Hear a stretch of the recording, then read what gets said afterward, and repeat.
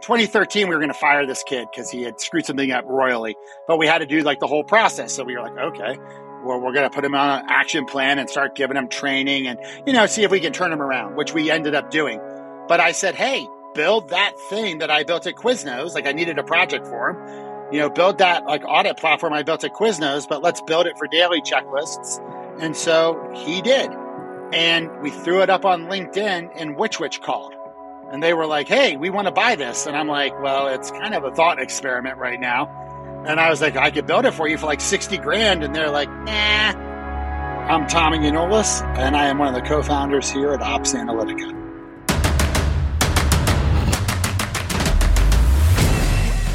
This is Code Story, a podcast bringing you interviews with tech visionaries who share in the critical moments of what it takes to change an industry and build and lead a team that has your back. I'm your host, Noah Laphart, and today how Tommy Yanolis created a unified way to view real-time data from multi-store locations. All this and more on Code Story. Tommy Yanolis has a traditional tech founder story via hotel, restaurant, and stand-up comedy route. But in all seriousness, his dad was literally a rocket scientist, and his mom was a software engineer. Tommy diverted away from tech initially and did the restaurant thing before jumping headfirst into stand-up comedy, doing it for 10 years alongside several hospitality businesses. When I asked him to tell me a joke, he said his jokes weren't podcast ready. After he got tired of the lifestyle, he went back to school, got his MBA, met his wife, graduated, and started working for Quiznos. He's married with kids, and they live in Colorado, so he likes to cycle, paddleboard, and being outdoors with his family. He also likes a good cigar now and then. Tommy worked his way up and through the Quiznos organization, specifically landing in ops services. When Quiznos took a turn for the worst, he was tasked with figuring out audit reporting. Through his time there and through some consulting, he created a solution that got the attention of Which and validated that the market wanted his solution. This is the creation story of Ops Analytica. Ops Analytica is an operations management and analytics platform. So what that means is we focus on helping our clients manage and measure their daily team member operations, right? All those tasks that you need your team to do every single day to make sure you're ready, you're safe, and you can actually sell your products and services. And we primarily work in the restaurant space, but we have automotive, we're working in medical, we're branching out into pretty much large multi-location businesses. And so we help them make sure that their employees are sort of doing everything they need to do to be ready for that day or that shift. And then also we're capturing all of that data that, before really the invent of mobile technology was just this gigantic black hole of data, because you couldn't track, did this guy actually do this? You just kind of had to trust that they did. But now we can actually track what they did and then it just goes from there. And if they do something, they identify an issue, we can take them through a remediation process and get pictures and use Bluetooth devices. And it just keeps going into this whole data hole of how do we help these guys better manage and measure what's happening. And this product was really invented when I worked at Quiznos, or at least the first version of it was. So I don't know how familiar you are with Quiznos, a sandwich chain, but Quiznos is actually, I worked there in 08 and 09. And so I was right there at the top of the Quiznos implosion. And I didn't even know, I just showed up. I needed a job. I was out of grad school. And I was looking for a gig, and I got a job there. And then my first job there was franchise assistance program. So imagine Quiznos, one of the largest franchise implosions in history, at 2008 in the financial crisis. And I'm the guy you call and go, hey man, my business is failing. So I did that for the first 10 months I was there. Then we started to really downsize because we were losing a lot of restaurants. And so we had a major riff and I made it through, and I got promoted, and I got into ops services. And when I was in ops services, I was called the RSC, like Restaurant Support Center Operations Leader, whatever. But I was there, and when they came to us and they were like, hey, you need to figure out how to report on all of these audits we're doing. We were out visiting restaurants. We had like 4,500 to 5,000 restaurants in that period. We were visiting them like every month, every 2 months, trying to gauge what was going on in the system. And so their idea was, well, why don't you and your assistant just type in an Excel, the results of, 4,500 audits a month and then report on it. And I was like, you guys are smoking crack. There's no way in hell I'm capable of doing this. You just fired everybody. We went from like 400 plus to like 80 people. I had like 100 unanswered emails every minute of the day in my inbox. I got to figure this out. But we didn't have any money. And so I ended up going to IT, and IT in perfect IT fashion was like, no, you can't do this. But I was like, I got to build something. Like, I can't like do this on my own. And so I found a program called Form Router, and it was like this online form builder. And this is like 08, 09. Like, these are Palm phones. These are Windows, those like little Windows mobile phones. Like, iPhones don't really, there's a generation 1 iPhones out, but nobody has one, And so I like figured out how to build this like online form and do all this and get it going. And they used it for years after that. But I got a little online form, and then I could download stuff into an Excel, and then we could get it into a SQL database, and then I could download it into an Excel. And so that was like our first audit platform at Quiznos. And so I did that. And then a buddy of mine from grad school, which is like the whole value of MBA school, is just getting good friends that do cool stuff. And this guy, Jason, was like, hey, man, you really enjoyed building that thing for Quiznos. And at that point, Quiznos was riffing people like every 2 to 3 weeks. Like, it was just like all the executives' doors would shut, and you'd be like, okay, who's getting fired today? And so it was an unstable place to work. And so my buddy was like, hey, look, there's this workflow platform called Semantic Workflow. And Semantic's like disbanded now. They've been gobbled up, but it's like the enterprise version of Norton Antivirus. They were huge. And so my buddy had worked on Semantic Workflow, and he was like, hey, Semantic's hiring me. And so there's an open position at this other company I used to work at, and you might be a good person, and they need someone to come in and do workflow. Would you be interested? So I go over to that company, right? And I don't realize at the time that they have like, $800,000 in debt, and they're basically going out of business. And so so we go in and start doing workflow consulting, and I start learning workflow. And then they're trying to sell the company, but it's like me, another buddy from grad school, and my current business partner, Eric. He's the sales guy. And they're like, okay, we're going to sell you guys. And we're like, well, you can't sell us. We're consultants. You don't have a product to sell. Like, we don't work there. Then you can't sell us. You got to let us buy you out.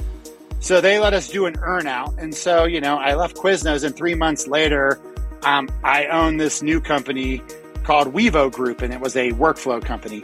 And we were in the Semantic Partner Channel. So even though we were like at the most, I think we had like 8 guys working there, our clients were like the World Bank and Comcast and Wells Fargo and Visa, because they would sell these huge deals in, and workflow was how they just said, oh, it doesn't do it out of the box, but you can do it with workflow. So we were custom business process consultants. And so that's how I got into development. But I don't know how to code, but I understand how software works. And so it's kind of like a WYSIWYG. I don't know if you're familiar with BPM products, but like workflow is like, if you go on Squarespace and you drag a picture on the screen, it writes HTML in the background. Workflow is kind of like you drag a component on the screen, and then you add the inputs and the outputs, and the component writes .NET in the background. So I don't know how to write .NET, but I know how to build software. I don't know how I know how to do that, but I do. So I just was able to do it. And so anyway, in 2013, we were going to fire this kid because he had screwed something up royally, but we had to do like the whole process. So we were like, okay, well, we're going to put him on an action plan and start giving him training and, see if we can turn him around, which we ended up doing. But I said, hey, build that thing that I built at Quiznos. Like, I needed a project for him. Build that like audit platform I built at Quiznos, but let's build it for daily checklists, and let's just see what we can do. And so he did. And we threw it up on LinkedIn, and Which called. And they were like, hey, we want to buy this. And I'm like, well, it's kind of a video thought experiment right now. And I was like, I could build it for you for like 60 grand. And they're like, nah, we'll go buy this other one for like 5 grand. And I'm like, darn. But, that was my market validation. And so I was like, okay, maybe people want this. And I knew that it could be useful because I was a restaurant guy and worked in restaurants and been very successful in restaurants. So I was like, okay, we could probably, like, this is something that people need.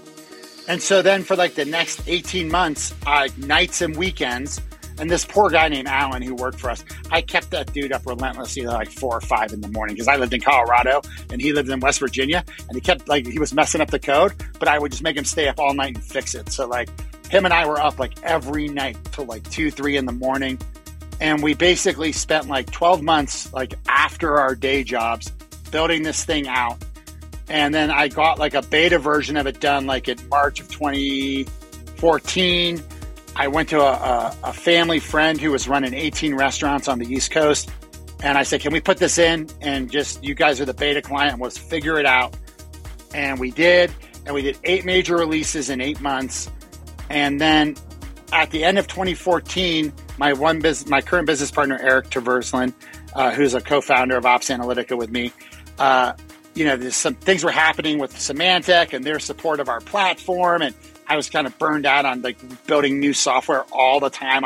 SaaS was becoming a thing. And I was like, wouldn't it be great if we could just put all of our energy into one product versus trying to create a brand new, fully fledged solution every 6 months for these clients? So we ended up deciding to end that company and start Ops Analytica. And so because I know one of the questions you're going to get into is about MVPs. We had an MVP, which was what we had built on Workflow. So we went out and we recruited a couple of developers to come in on a sweat equity deal. And our developer came on because we had an MVP already. We had something we could start selling today. So he was like, yeah, I get asked to do this all the time, but you guys already have something, so why not? Well, let's jump into the MVP then. So that first product you built, how long did it take you to build? And you kind of already talked about that, but I'm curious is, what sort of tools outside of what you've talked with Workflow and the things like that you use to bring it to life? So with the Workflow platform, what it was Windows based. So you needed a Windows server to run it on, and then you had the product, and then you could connect it to different databases. And I was most familiar with SQL, so we had a SQL backend. And so in that first version, that MVP version, was essentially what we had built, at when we owned the other company, and it was just there. And then immediately, our developer was like, yeah, we got to get this thing off Workflow. So he started coding our app. So really, we were only on our MVP version of the platform for about the first 6 months of having the business. And so he started working on building a front end app. And so I would look at that as our subversion. That's like -1 would be that version. And that was really just there so that if we could get a demo with somebody or try to get a meeting, we have something to show them, hey, we have a product. We could actually do this. And at the point when we started in January of 15, we had like one client paying us $30 a month. And then we had like another restaurant chain that got to use it for free because they were our beta clients. So we just like, you just use it and keep using it. So we really stopped development on that version, and we were just kind of doing everything else in the business, right? Trying to drum up sales and learn how to internet market and all these other things. It was just kind of there as our demo platform. So then when version 1 came out of our platform, it was our new app. So it was the Ops Analytica app, which was how we did the checklists, right? And but then we paired it with another Workflow backend. So the guys who had built Workflow, they had sold it to Symantec. This is kind of a funny story. So while the guy was on his non-compete, he took the money that he got and started a new company called Decisions. And so he started with his own pocket money, started having Decisions built while he was on his non-compete, so that the day his non-compete was over with Symantec, Decisions launched its Workflow platform. So he basically had a 3-year, ramp up time where he was building his next platform. So we had a back end, which was on Decisions, which was another workflow platform. So we had a front end app and a back end Decisions. And the reason why we did it on another workflow platform was because this one was web-based, but also because workflow comes with task management, it comes with reporting, it comes with user management, location management, like all these things that you would have to code yourself that take months and months to code already existed there, and you can connect to APIs. So what we did was we had an app that you could capture data from, a mobile app, but then all that was going into a SQL database, and all of the back-end management of the platform was done in this workflow platform. So it was a really super fast way to develop the platform. And like all the admin stuff, like I ended up learning Decisions and building that out while my developer was coding just the front end stuff. So really for that first, I guess we started in June of 2015 is when we launched the first version of Ops Analytica. Through 2017, we were on Decisions backend and then our own code for our app. And that wasn't super uncommon then, that you had both like a front end and a back end. You know what I mean? Like you had a web portal for reporting and all that, but then you had a front end app. But then we very quickly realized after about a year of being on the Decisions platform that it just didn't look and feel like a cohesive thing. So probably after the first year, we said, hey, look, we really need to code this whole thing out ourselves. So then we did a big 7-month lift to get the back end built out to get us to our current version of the app where everything is our native code. We have our app and then we have a database. From there, and we run our own code set, and we're a web app, right? So you get the same experience on Android as you would on your desktop, as you would on iOS, though and this is my big complaint, we have to have an iOS app because, and I'm all Apple, by the way, everything I own is Apple, but they are the worst people in the world to develop for, and they don't want you to do anything that they don't have complete control over. And so we have to have an iOS app so we can connect to Bluetooth and stuff. But but it's all the same experience. It's a shell that displays the website and then allows us to attach to things like Bluetooth and messaging and whatnot. So you got your MVP, right? Tell me about how you progressed the product from there, how you shaped it and matured it. And I think to put that in a box, I'm curious how you built your roadmap and decided, okay, this is the next most important thing to build. What happens is, in a bubble, right? If we all lived in a vacuum, right? Like communism, what does Homer Simpson say? Marge, communism works, in theory. But so in theory, you would build your app perfectly from day one. You would build out each module to completion, and you would always have a fully finished product, and you wouldn't need to release anything because, in some dream world. But in the real world, what happens is you have an idea of what you want to do. And it's just that analogy about a battle. Everybody's got a great plan until the first bullet's fired. And then all of a sudden it all goes out the window.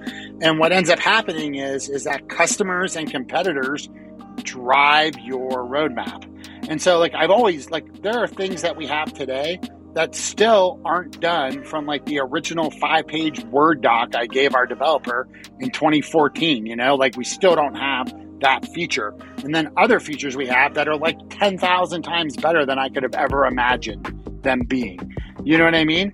But so you start off building this thing and you're going, okay, well, we got to get this done. And we got to get this module done or this part, we got to have the checklists, but then we got to have and then all of a sudden you're doing a demo and they're well, your reports suck. Where are your reports? Or it's generally either you lose a big deal or every demo you do, the customers are asking you for something, or, a competitor, you lose a deal, you hear in demos, your competitor's got this way better than you.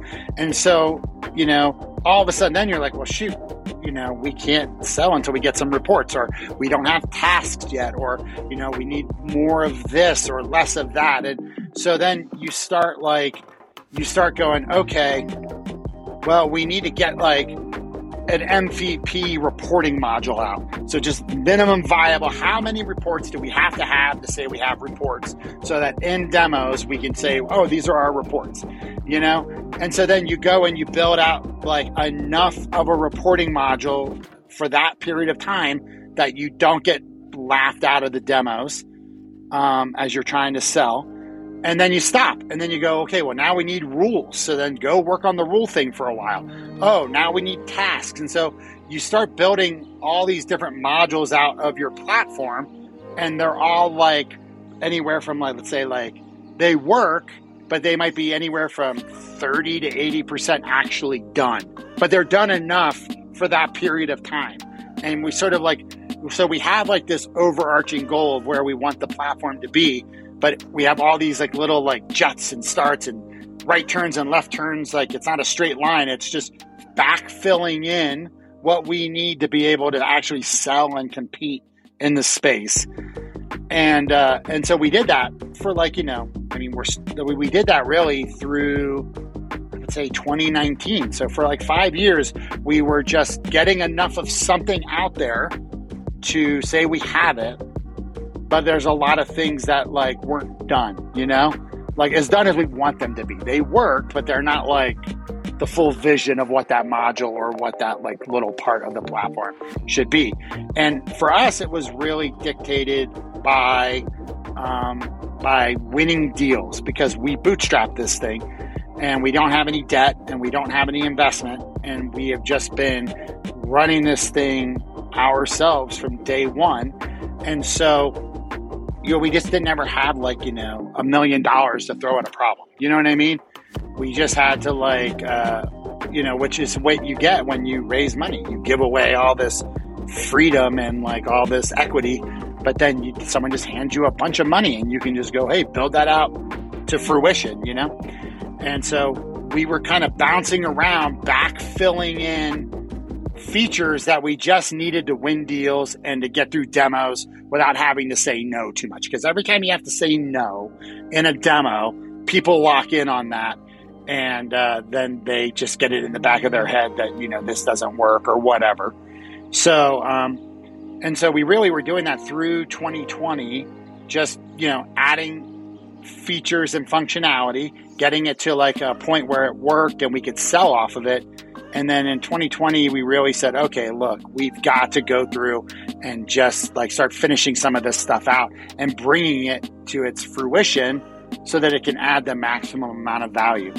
And so that's sort of, we brought our roadmap back to, okay, let's just take what we have today and make it awesome and keep doing that on all these different things that we've started, you know, in the platform.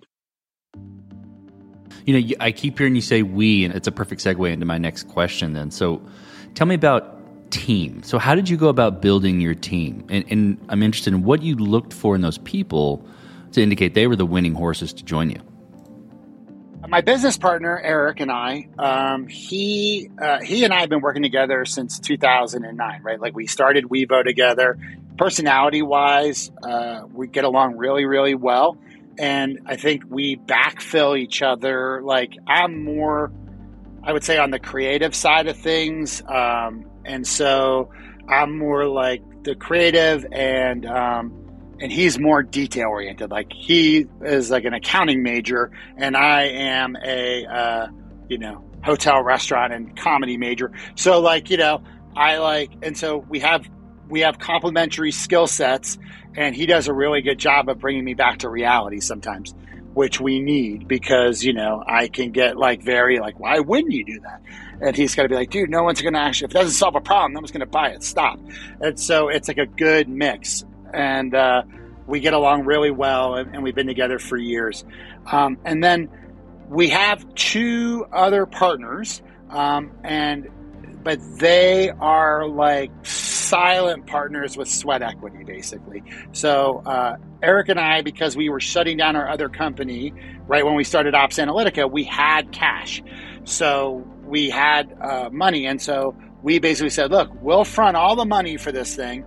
We will use our MVP product, and all you need to do is help us build out your part of the software, and you will earn equity in the business when it sells. It's basically the deals we made with our other two guys. So we brought in a SQL guy who was my SQL guy at Quiznos, and has been like a buddy of mine since Quiznos. And then we found a developer through a mutual friend of ours who had worked at Decisions. He lives up in like North Minnesota, and he didn't want to travel anymore. And and thank God for him. His name's Chad, and he's our head of development. And so, there's different levels of developer. There is the guy that you say, hey, I need a rule builder. And they go, cool. And they go build you a rule builder that's scalable, that works great, that, has its own like coding language that we developed. And then there's a guy you go, I need a rule builder. And he goes, okay, give me 400 pages of Word document that explains every part of a rule builder to me, and I'll be happy to code it for you. And thank God we got the first type of guy, because we wouldn't have a product today if we didn't, because I just wasn't capable of like writing those kinds of detailed specs for people. I just needed to give them bullet points and say, hey, this is what we need to do. Go figure it out. And, the way we structured our business was one of the ways one of my cigar buddies had structured another company. And he explained it to me, like, you give people equity and you have them work for sweat equity, but then you give them some and they will work so much, like they will do such a better job than if you just try to pay them, If you just pay them, you'll run out of cash because, it's a different relationship. And I just think the way we set up the company where we gave people equity and basically the deal was you got to maintain this, right? You got to get your equity. You have to do your part of the job, which in this case was build us this platform. And then you got to maintain it until the company sells it. Like that was the deal. You build the code, get it done, and then you have to maintain it. And if you do those two things, then eventually when the company sells, you'll get a payout on that deal. That's how we structured the business with our initial group of guys, the 4 guys that started. But Chad never left. Like he just came on as he built out the platform. He was technically done, but then we gave him a job, as we started to grow. And then he's just been on ever since, and so, we got a recommendation from a friend that we trusted. That's how we got in. And, that's always been how I've built both these companies, was just I got recommendations from people I trusted. That's awesome. That sounds super cool. It sounds like you found some really awesome people who not only believed what you were doing, but willing to put skin in the game to help you deliver it. Oh, yeah. I mean, Chad worked for a year with no pay, full time. Like he was in a position to do it. Luckily, too, so like Eric and I, we have wives that are very successful. Like there wouldn't be an Ask Analytica today without our wives, because like his wife's like a huge Salesforce person. She's like, crazy good at Salesforce. My wife's a financial advisor. So like together, like our wives, like really, like they kept this company going because we were able to work when there was no revenue, when, you know what I mean? Like when it was tough. And then these other guys put their time in. Chad did full time, and this other guy, Will, he did it at nights and weekends because he had a day job. But like, they put their time in and they earned their equity in the business, Let's flip to scalability. So did you build this to scale efficiently from day one, or are you fighting this as you grew? And I kind of know where you're going to go, but I'm excited to see where you go with it. We were so scalable. And because, and there's been times where like I've wanted to deviate and do other things, and Chad sort of had to talk me back on it. Like I got really enamored with Azure about 2 years ago, and I was like, we just got to do everything Azure, man. Like why would we recreate the wheel? And in the future, I might choose to go AWS or Azure and build an app from scratch on one of those platforms and just see if you could take all those different pieces and get them to connect together really easily and quickly to build something really fast. But we use a Windows environment and we use SQL, and we are so infinitely scalable because of that. Because if our hosting got a little wonky, and we just were able to move to new hosting, and it wasn't like hard, you know what I mean? And there's nothing more tried and true in this world than a Windows server and a SQL database. Like it's just, it's bulletproof. And So in that respect, from an infrastructure perspective, like I'm very happy with those choices. They're not sexy, but like they work amazingly well, and you can move. The portability of them is insanity. And so that's really worth it. And then from a scalability perspective, the biggest lift in coding, right, is 1 to 2. And, because 2 to 1 million is just RAM and processor speed and somewhere to store stuff. But like 1 to 2 is hard. But when you have a developer who is not just an employee who's under a deadline and, under like, hey, just get this done as quick as possible, as cheap as possible, but is actually like an owner and it sees an out for themselves, then they code in a way where, where we built things to go 2 and above, right? They're variable in nature for the most part. We obviously had to hard code in some things. There are some sort of this, solid things in the system that are like locked down. But like for the most part, we really did focus on, how can we handle more and how can we handle, more variability. And one of our biggest features is our rule builder, our business logic builder. And it's our biggest differentiator. It helps us win more deals than anything else. And we have our own language that we can write these rules in. And it's like this amazing thing. And it helps us win the majority of our business is what we can do within our platform because we have this variable nature, scalable aspect to our platform. Well, as you step out on the balcony and you look across all you've built, what are you most proud of? You tell people at a cocktail party, like, what do you do? And they go, well, I have an app. And they're like, okay, really? You have an app? Okay. You know what I mean? And like, then they find out like who our clients are and like, and it's like, I think I'm most proud of the fact that our app just works really, really, really well. It's to the point now where like, if we get 6 support tickets in a day, we start freaking out because that's like so many more than we normally have. Like our churn is our churn is like unheardedly low. Like probably, I don't like to say anything out loud, but it's like less than 1%, and like, I'm knocking on like some wood furniture right now because I don't want to jinx myself, but like, we just have built such a solid platform and it's being used in like 19 countries by so many people every day that like it has to be solid and it just works really well. And like, I'm just so proud of that thing that like our customers, like when we have the right customer fit and they're capable of like implementing the technology, they can be successful with it.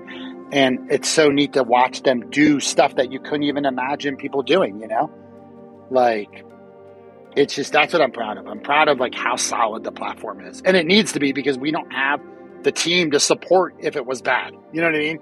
Like we don't have 50 guys sitting around on chat all day long, banging out support tickets. Like, we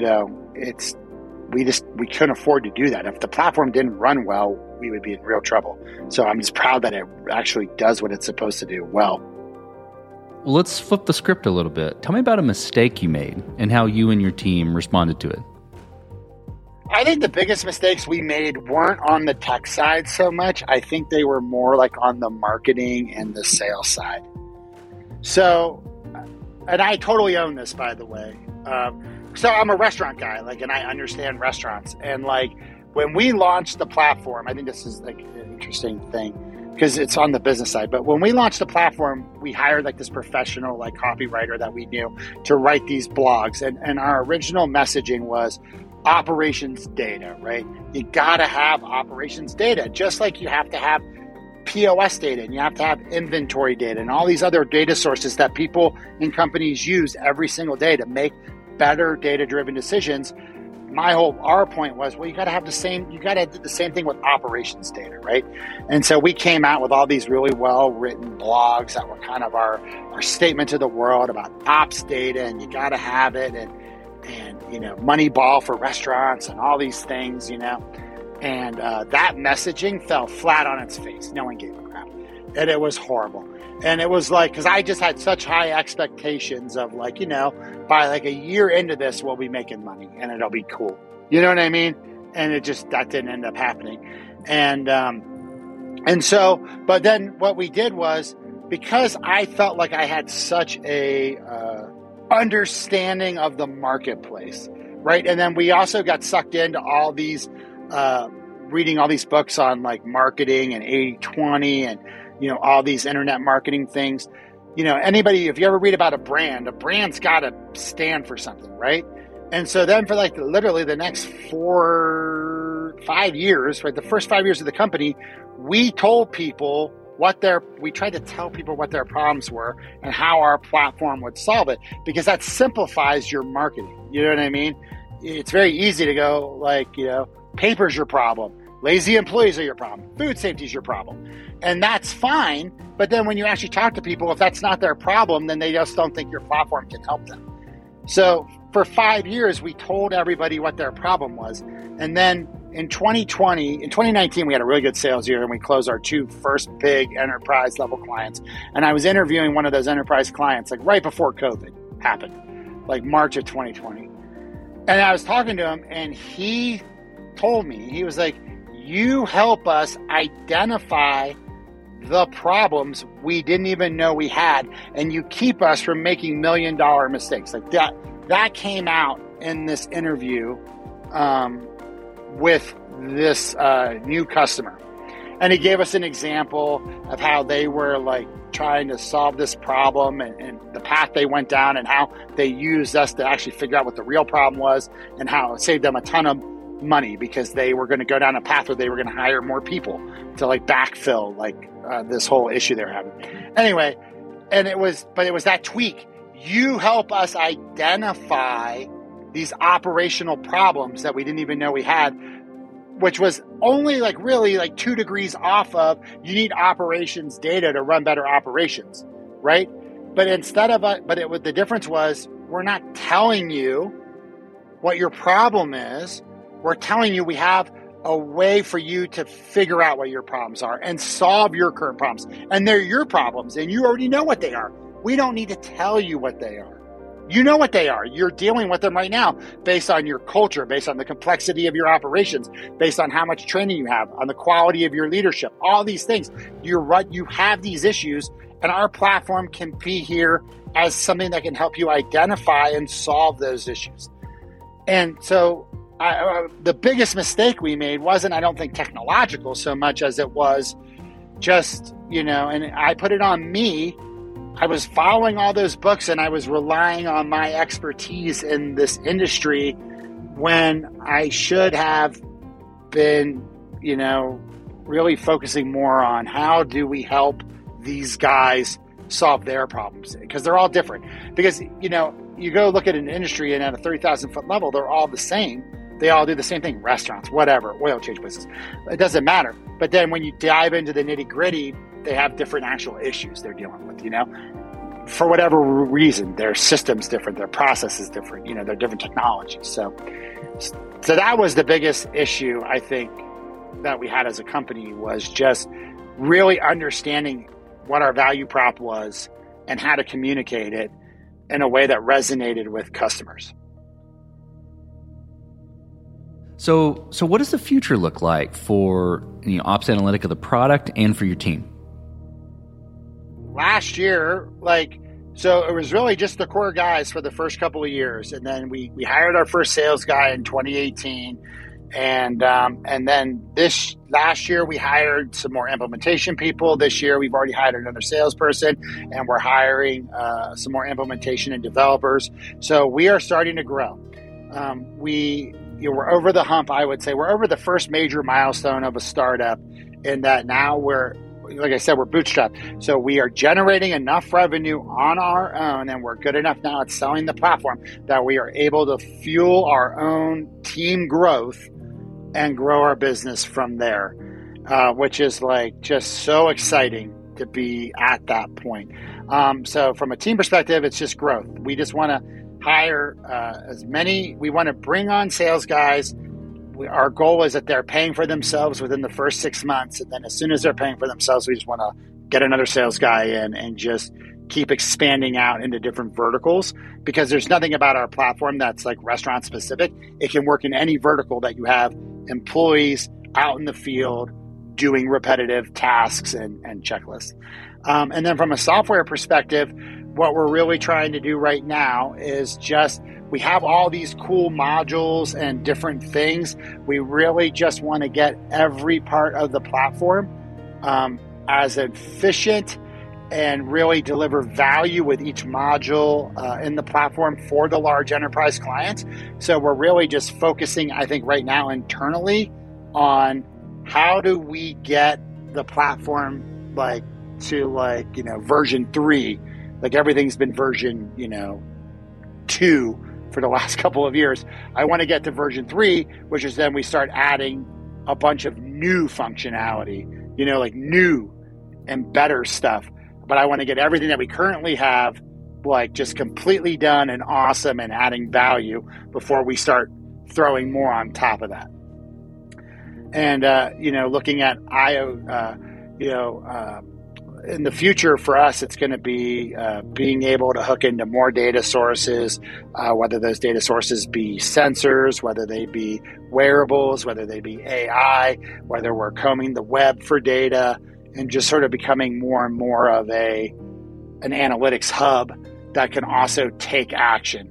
Because that's something that's unique about our platform too. Like, we're an analytics platform, but we're not like Microsoft BI, because we have to provide the ability for people to actually enter data into the system and then also analyze the data.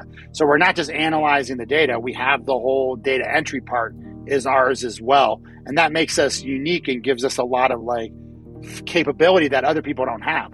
I can, just as an example, I can tell you if a checklist was accurate or not when it's being collected. So then when you go to do analytics, you don't have to scrub the raw data. You can literally push one button and just see accurate data or inaccurate data, which both have value, right?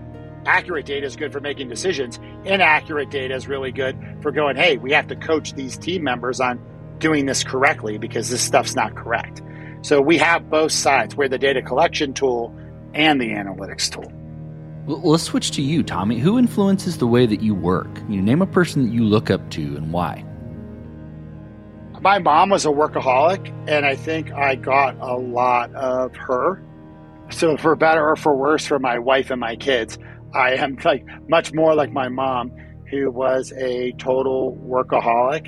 And then I also think from a personality trait, whether it was stand-up comedy or owning these companies or I just have I'm like a boxer, the horse and animal story, just work harder, I just don't, I think I just want to be,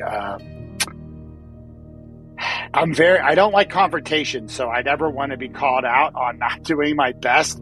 And so I think that just that and the workaholic gene just drives me to keep going and going and going.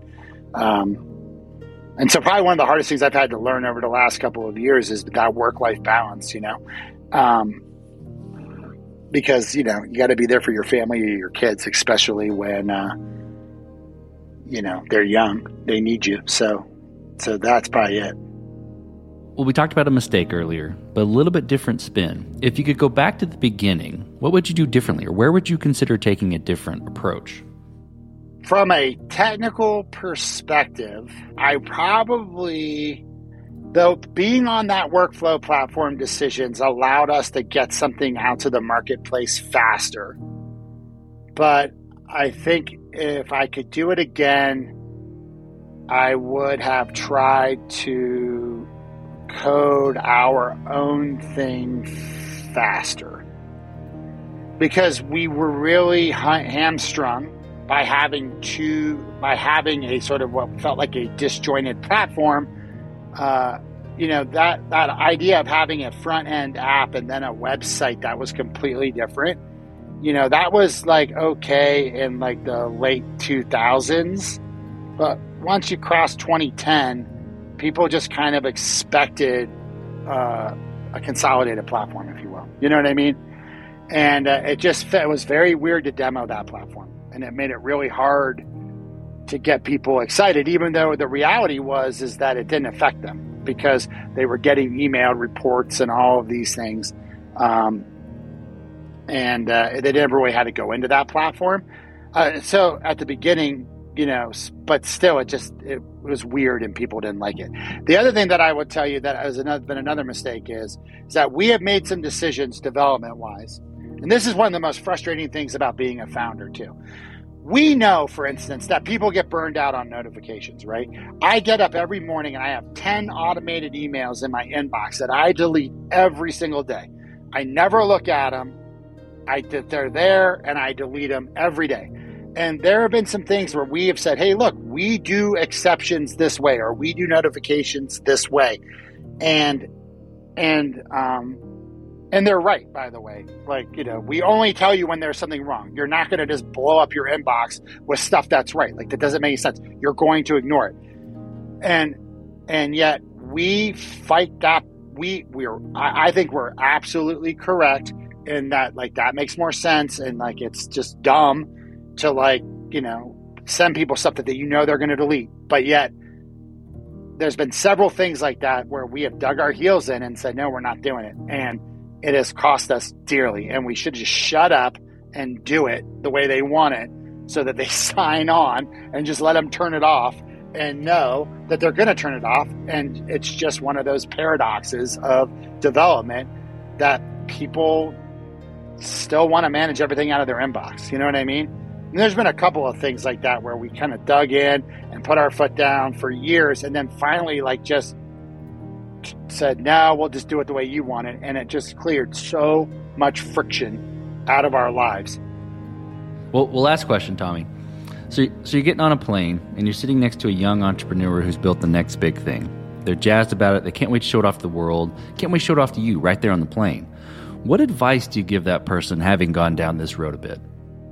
I would say, having been from a bootstrap startup, we didn't really start to figure things out for 3 to 5 years. It took us 3 to 5 years before we really started to figure things out. And our platform got to a point where it was really sort of marketable and sellable. And I would say that if you can afford to, and you're not mortgaging your future and you're not putting yourself and your grandkids in debt, but if you're making incremental progress, the platform's getting better, you're adding sales, even if it feels like they're glacially slow at some points, and you're delivering value to customers, to just stick with it, because everything takes longer than you think it's going to take, 2, 3, 4, 5 times longer some points.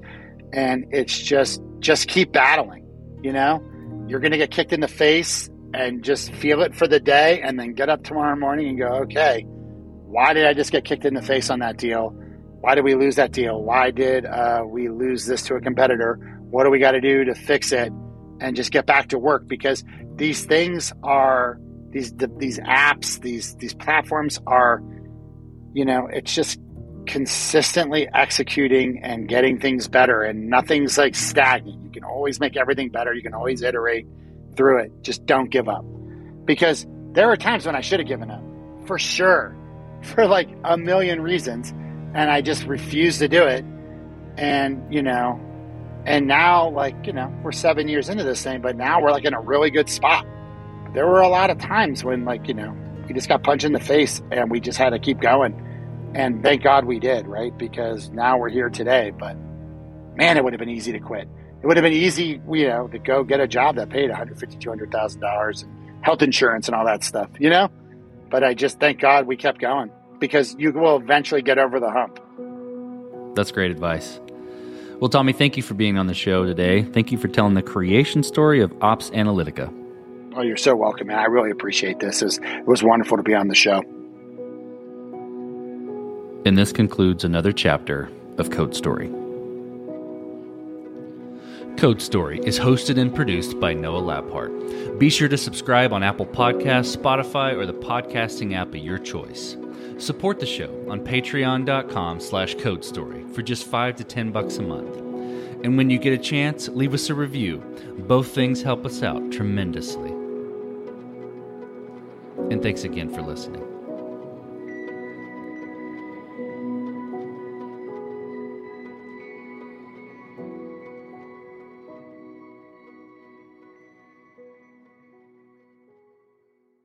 Save big money on plant protection supplies. Now at Menards. Defend your garden with Triazicide Insect Killer. Its fast-acting formula protects lawns, vegetables, and many other plants. It kills more than 260 insects by contact, above and below ground. Choose from ready to spray, concentrate, or granular. Save big money on Triazicide Insect Killer at Menards. And check out our weekly flyer on Menards.com for all the great deals happening now.